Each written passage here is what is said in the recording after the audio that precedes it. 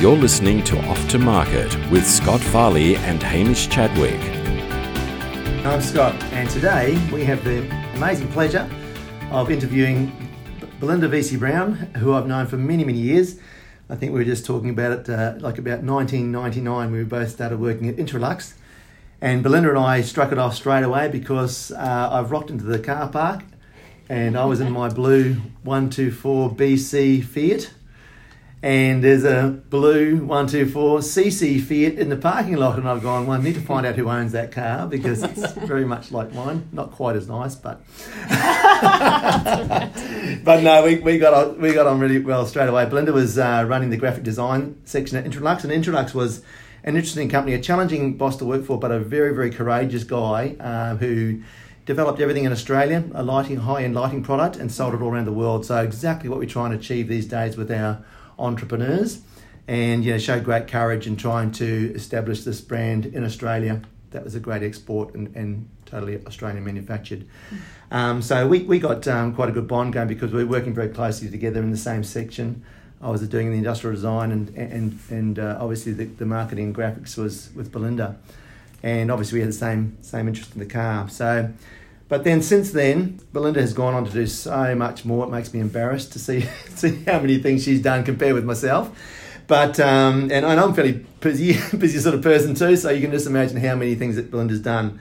So this is going to be a 3-part series because there's just so much in Belinda's scope that we could cover off on that would help our inventors and our startups, but we can't do them all. There's just too much there to do. So we're going to divide it into 3. We're going to do Belinda's got a massive knowledge base about starting businesses. She's been doing it for years, and she's got a hands-on experience. There's nothing better than that. She's done it again and again. And then she also has some very niche ways of marketing through a thing called neuromarketing and archetypes, which are really interesting to people as well, from the idea stage right through to the end marketing. So we're going to start off. This one's going to be experience building businesses. So Belinda's going to go through some of the things that have worked for her and things that haven't worked, I guess. But as a quick overview, if you might look at Belinda's bio, so Intralux, way back in '99, Kingsbury Design, and LB Reels was in that mix there. So really? We did do some work LB Reels, which Hamish works for. And then your first company was Red Eye Design in 2002, and that was a graphic design company with marketing sway to it. And you've also got a number of organisations, Entrepreneurs Organisation, you're on the board of that, and Man Up, which is a great charity organisation as well. Prostate cancer, you're both on the board of those. You've got Brio Group, which is a brand and marketing company with graphic designs. You've got Tagged PDF, which is all about making documents, public documents, visible to everybody, including the blind and people who may not be able to read as well as others. You've got Top Lock, the premises we are today, which is a new company you've just bought, which is all about electronic locking systems and reportable locking systems, and smart locking systems and security. Then you've got Brandarian, which is a branding and advertising, which has really got an interesting 5-step process there to get your brand out there. And I can't even read my writing. Remembering as well. I mean, there's so many things. I know you're part of the Fiat Club. You do all these adventures. You've got you're a single mum with a son. I mean, I just cannot believe you're Entrepreneur of the Year 2015-16. So we're very, very lucky. There's a whole host of other awards here. We're very lucky to have you here. And look, I mean, I'm just going to start you off. And you've started so many businesses. What's worked and what hasn't? If you're a startup and you're going to come along here and you want to start your own business, what do you have to do to make it work, and what shouldn't you should make sure you don't do?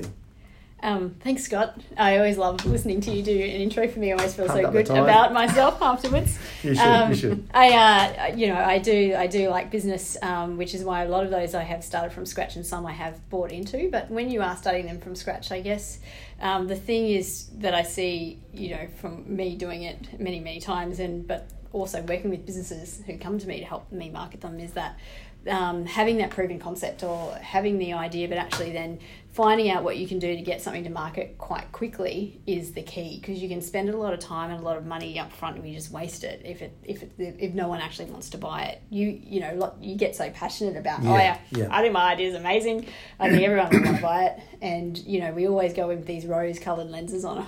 I sort of call them, we're looking through the world, where everything's going to be great, and it's not always the case. And the thing with when you're starting a business, you can actually have your house on the line. I see a lot of people borrow against their house to inject in $100,000 to get going, and I think you can do something from a rapid prototype perspective where you can get out there and see who wants to buy it and at what price point. So that's the first step is that do you have that proven concept. So we'll stage things. So sometimes the business is this, and we start back here, we call it the lowest hanging fruit. Yes, the lowest hanging fruit. So something you can get to market with the most cost effectively, that's got the best chance of making there's a sore point in the market, you'll find that point, you'll find out how to get to that point cost effectively, start making income and grow into the others. Yes. So that's definitely. So definitely start with the low hanging fruit. And what do you know about those audiences? So I like to think about those audiences and their behaviours. It's so easy to say, they're women aged 20 to 30, who live in this and have this type of education and have this many children. But sure, once you've done that, but then I challenge you to always go deeper. So what are their behaviours? What are their values? What are their needs that whatever it is your product or your service is fulfilling on for them? If it is at all. And if it is at all. And then how do you communicate that story? Because that's really your next phase, is that brand positioning, which I know, Hamish, is all about, the stories that you're telling to attract those right people that come ready to buy. So then once you've mopped up all of your low-hanging fruit, then if you get your brand right, then more people you can be seen and heard by those who literally come ready to buy. And it really is, there is a scientific process behind it. And you manufacture that in your marketing. Yeah. And so you do focus groups, or how do you find this information? It's obviously fairly deep information. Yeah. Is it simply observation, or is it getting people in, speaking to them? The thing about and I belting it out of them. That's right. Well, the thing is that when you ask people why they bought something, what they tell you is not really the real reason. I've found. So people will spend a lot of money on focus groups, and they'll ask questions. Hey Scott, I like your watch. I see it's a Rolex. Why did you buy that Rolex watch? And then you might say something like, well, Belinda, I've always wanted a Rolex watch, and I like this feature, I like this benefit. Yeah. Right? And then I'm thinking, that's the reason he likes these features and benefits. Whereas what we know about human behaviour is that you bought that watch to fulfil on a need, and the need was possibly, because it's the Rolex, acknowledgement. Yeah. You want somebody to go, hey Scott, love your watch. Yeah. You must be really successful. Yeah. Is what they're really saying, and that's why you buy it. So when you do focus groups, you actually, nobody is generally going to come out and tell you, I like people to think that I'm amazing and I like them to acknowledge me. But really, that is where the buying decision was made. We simply then rationalise it. The brands are actually set up that way. Is aimed more at not the actual what this watch is. It's about what it'll give you as far as what your outcomes. Yeah, what's the need that it's fulfilling on? Going to be. I guess for me as a product developer, I'll actually try and walk in the shoes of the consumer. So it doesn't matter who it is, I really try and morph myself into their lifestyle and what they're trying to achieve at it. Is this something you employ as well, or do you have other methods of trying to get into the psyche of because it's really important, really who you're selling to is one of the most critical things when you're developing a product and when you're marketing to that group. Yeah, well, getting into the shoes of the customer is certainly a really good way of thinking about it. But another thing that we do is we call it brand peers and playmates. So you might be selling brand a Rolex. Peers and playmates. Yep, okay. Brand peers and playmates. So you might be selling. You're speaking as fast as I do. Sorry, I do. I have. That's all right. You got to have. Hamish normally translates for me. Oh, right. This big baritone voice. Sorry, brand peers and playmates. So, if your product or your service sits in a certain area, if your brand was a person, and this is what we get people to try and think about, if your brand was a person, what would be the other brands that associate with? and then what do we know about those brands? So, Okay. for example, if you're, we've done one of men's cologne. So if we're selling men's cologne, of the type of person, if that was a person, and we actually even give them a name and stereotype them, and we even do pictures and behaviours on that brand, then we'd say, well, then what car would that brand drive? If that, we've given him a name, George. So what car would George drive? Well, George would drive, a Mercedes, and and then, what drink would George have, and what sorts of people, and what values does George have, and what does he do in his spare time? And we start to form a bit of a personality type, if you like, that is the filter for what we run all of our marketing through when we're starting to talk about messaging, even where we position it, what stores we would sell it through, and so on, because we understand it as a human. And that's the fundamental thing about behaviour, is that we are all human and we all relate to each other like we are now, right? And then so if I can make my product, which has been inanimate up until now, something I've crafted, and make it, give it a personality and humanize it, then it makes it easy for someone to relate to it. This feels right. They get me. I will buy this. And this is chemistry you've spoken about. Chemistry. Yeah. So you actually we are manufacturing that chemistry. Yeah, sure. No, that's great.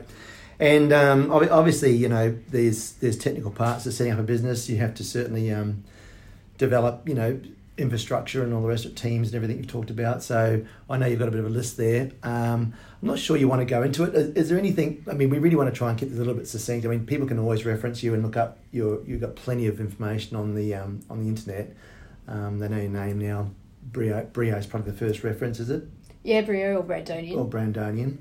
They can look at both those areas. There's heaps and heaps. As I said, there's just so much there that we can only scratch the surface in a podcast. And I welcome you if you have an idea. I think in Australia we need to get more of our ideas out into a global market. So I'm always happy if you buy me lunch or buy me breakfast to pick my brain. Yeah. If I can help. But obviously there's products come to me and clients come to me, and sometimes the idea is good, but the business structure's not working. We always try and make sure there's a pipeline out if you're going in. First thing we do, the clients come to me are qualified through third parties to start with, and then they come to me and I qualify them again. I interrogate the idea. I'm very critical, and we've talked about it a number of times. We don't want people starting businesses that are going to fail. Businesses fail, you can't help it, but we don't want to start with a bad egg and work on, try and polish that turd. There's no point in it. So we're not into that at all. We set criteria to sort of make sure that the product is viable, or if it's not, we make it viable. If we see a good market need, that's usually a first starting point, and it's not just a want, it's a need. It's a sore point. It's something that needs fixing. Yes, and I think that saves money in some way. It's a better alternative to what's already happening. That's a key thing that you've just said there, is that you really want to market on the need, not as much on the want. The want, if you can, you can, but if you get it back to the simple need, Maslow's hierarchy of needs, how does it create more safety? How does it, give you protection or love or whatever what that need is that your product fulfills on, then that's fundamental. Yeah. We also quite often try and pair people with the business. So sometimes the mentors are really creative people, but they've got no business experience. It's a little bit deadly to either we pair them with a business person or an investor who's a business oriented, or we take the idea, we package it up as a licensing deal so they don't get involved in the business, or we might manage the manufacturing and they can distribute, which is a much lesser level of business operation, because you're basically just supplying a need, fulfilling an order. What sort of levels do you get involved with? Are you mainly interested in just starting up a full company and scaling it up and on selling it or running it to make a profit?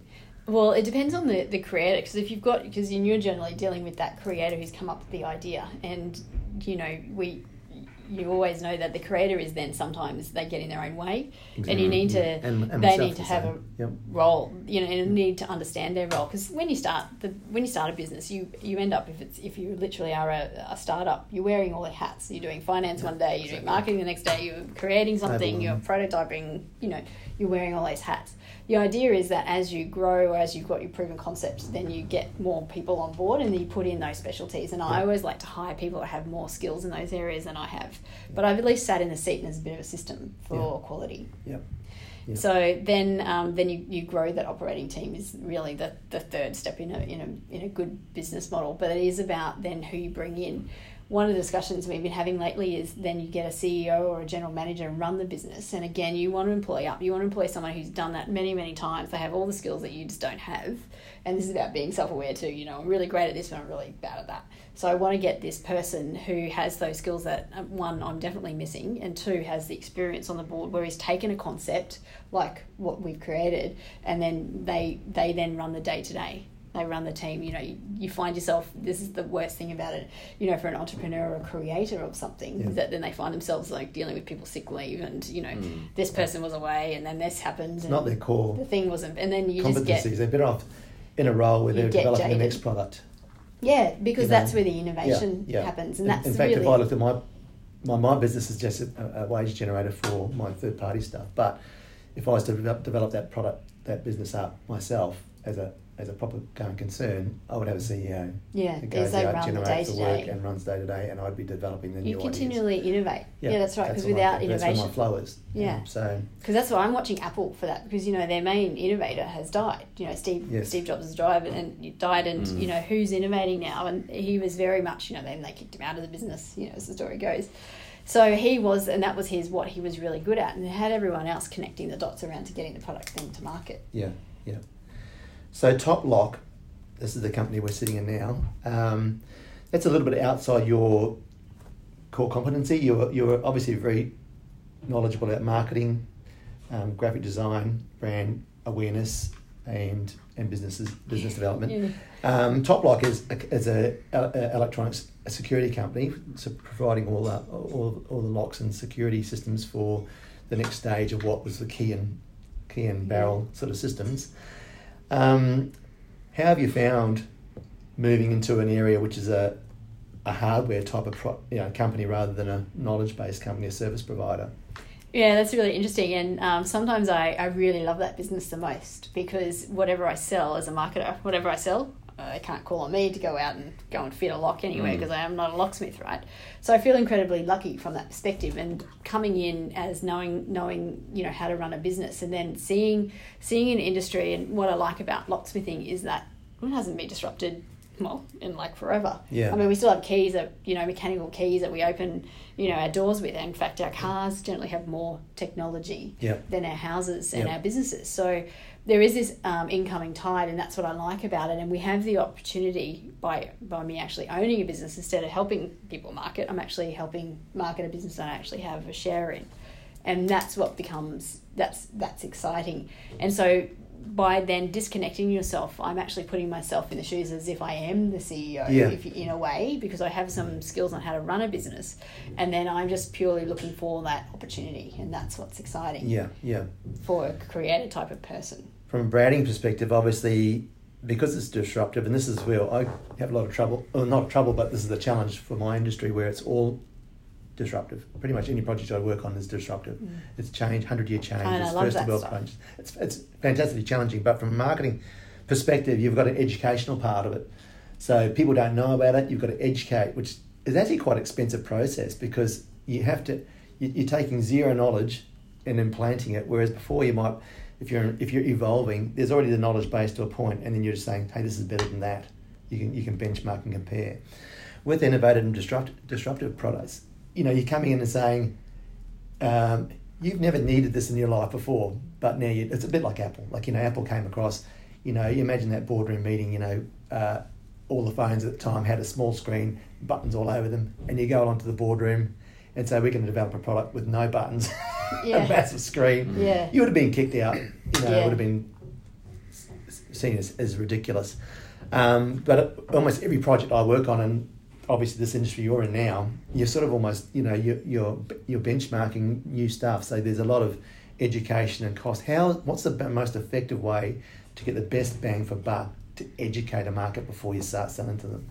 Well, this is where if you are disruptive, so your marketing can be disruptive, and I know we're going to talk about that later, but, taking an archetypal approach. So I work with quite a lot of brands that want to be disruptive. Yep. If they be service, so in the safety industry, or if they've got a product which they want to be disruptive, then something like an archetype, like a rebel archetype, where you become a challenger brand. And that's certainly what Apple did. I mean, computers shouldn't be boring beige boxes. Dyson, the same. Yeah, and Dyson's actually a creative brand, whereas he created a whole new way. Yep. And then it's the way you sell it. So people don't buy what you do, they buy why you do it.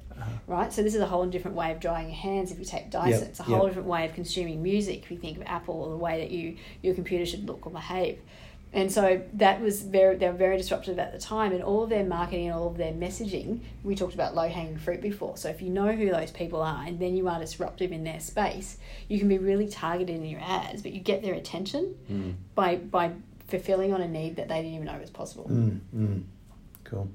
And that's the fun of marketing, right? Yeah. No, it's very difficult. I mean, what sort of campaigns? Like, how do you go to that? Because it's basically everybody you're aiming at, aren't you? Like, everyone's your market. Well, anyone who owns a house.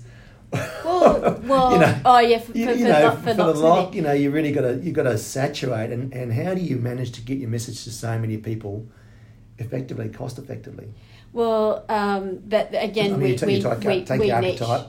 Yeah. So then we niche. So we say, well, we know that we can have a lot of cut through with, if the buyer is say a family man or and they have a certain type of house in a certain type of area, then they're the early adopters of technology as it is, and then they want to have those smarts where they can pre-program when someone comes in, or when knowing when people are coming home. Or from a business perspective, it could be about capturing, who's coming in if you're a facilities manager, who's coming in and who's not. Who's on time. Yeah, or even controlling the access to, like, the pool area, which might be rooftop, and it can only has the capacity for 150 people on that level. So the system is actually controlling, only 100, lets 150 people in, and then it locks until someone comes out. Mm-hmm. So you're actually, controlling safety. So they have an actual need that you are then just simply telling the story to. Yeah. And sometimes I think, especially if it is B2B, so if you've developed a product and you want to get it into business to business, so business to business, as opposed to business to consumer. So if you're going directly to, say, a distributor, then you would then go in and actually target who you want to distribute your product, and then you would literally go in with a pitch. So instead of doing, everyone thinks about, I'll have to get an ad or I have to do this. You could actually just get a meeting and go in with a pitch. And again, there's a whole science behind how you structure a pitch to get people's attention. Mm-hmm. And then you leave them with a buying decision at the end. No more than 20 minutes is my rule of thumb for pitches. But, again, that's a whole other I know he talk to me about. We always try and, in the business meeting, in the business discussions, we talk about how to first go forward. So, for an example, we did a rotating rod holder recently. It's first of all, rod holders in boats, fishing rods, a locked in one position. Mm-hmm. It's when you push a button, you turn it around. Our business plan was to go top end, so go to high end manufacturers of boats, aim at CEO. Yes. So the CEO level of OEM, so original equipment manufacturers of high end boats.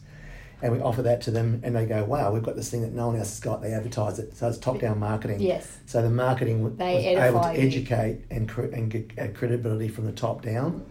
And then we had fallbacks if that didn't work. And fallbacks are very important, because not every time...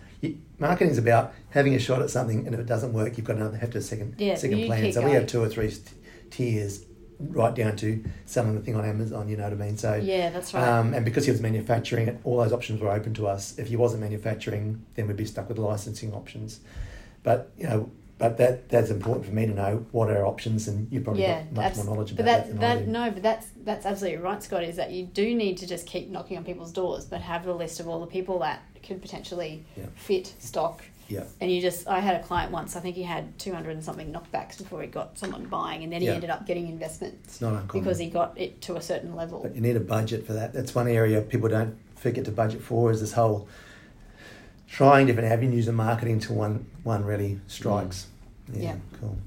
That's great. Any other things you'd like to say about what not to do? Because we really need to wind up a little bit. But is there things that you really just say, look, no, it's what really kills? What's the best way to throw $100,000 into the wind by starting a business incorrectly? By going a scattergun effect, for sure. Because you can, if you think of their last election campaign where Trump got in, they were spending $1 million a day, getting people, not everyone has that level of money. So you can waste a lot of money by doing that scattergun. So be really targeted, be really specific in your messaging, and test and measure everything. Yeah, right. So what are you learning about the behaviours of your audience? Yeah. If it's working or not working, you're still learning. That's my motto. You're either winning or learning. Yeah. So, really get that into everything. What to have when you go and do a pitch to, your high-end boat guys. Yeah. What's their feedback? And then how do you solve that problem? Yeah. Yeah. No, that's great. As I said, there's a wealth of knowledge in this little brain over here. And we've only got so much time in the day, so look, we've got 26 minutes in. I think we should call it. I'm sure if anyone wants any more information, there is just so much to learn from Belinda. Look onto one of the websites.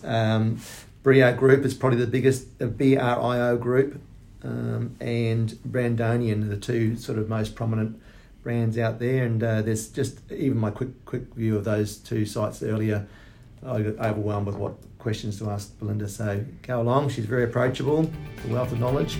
And I'm sure you get some really good feedback from her. You've been listening to Off to Market with Scott Farley and Hamish Chadwick.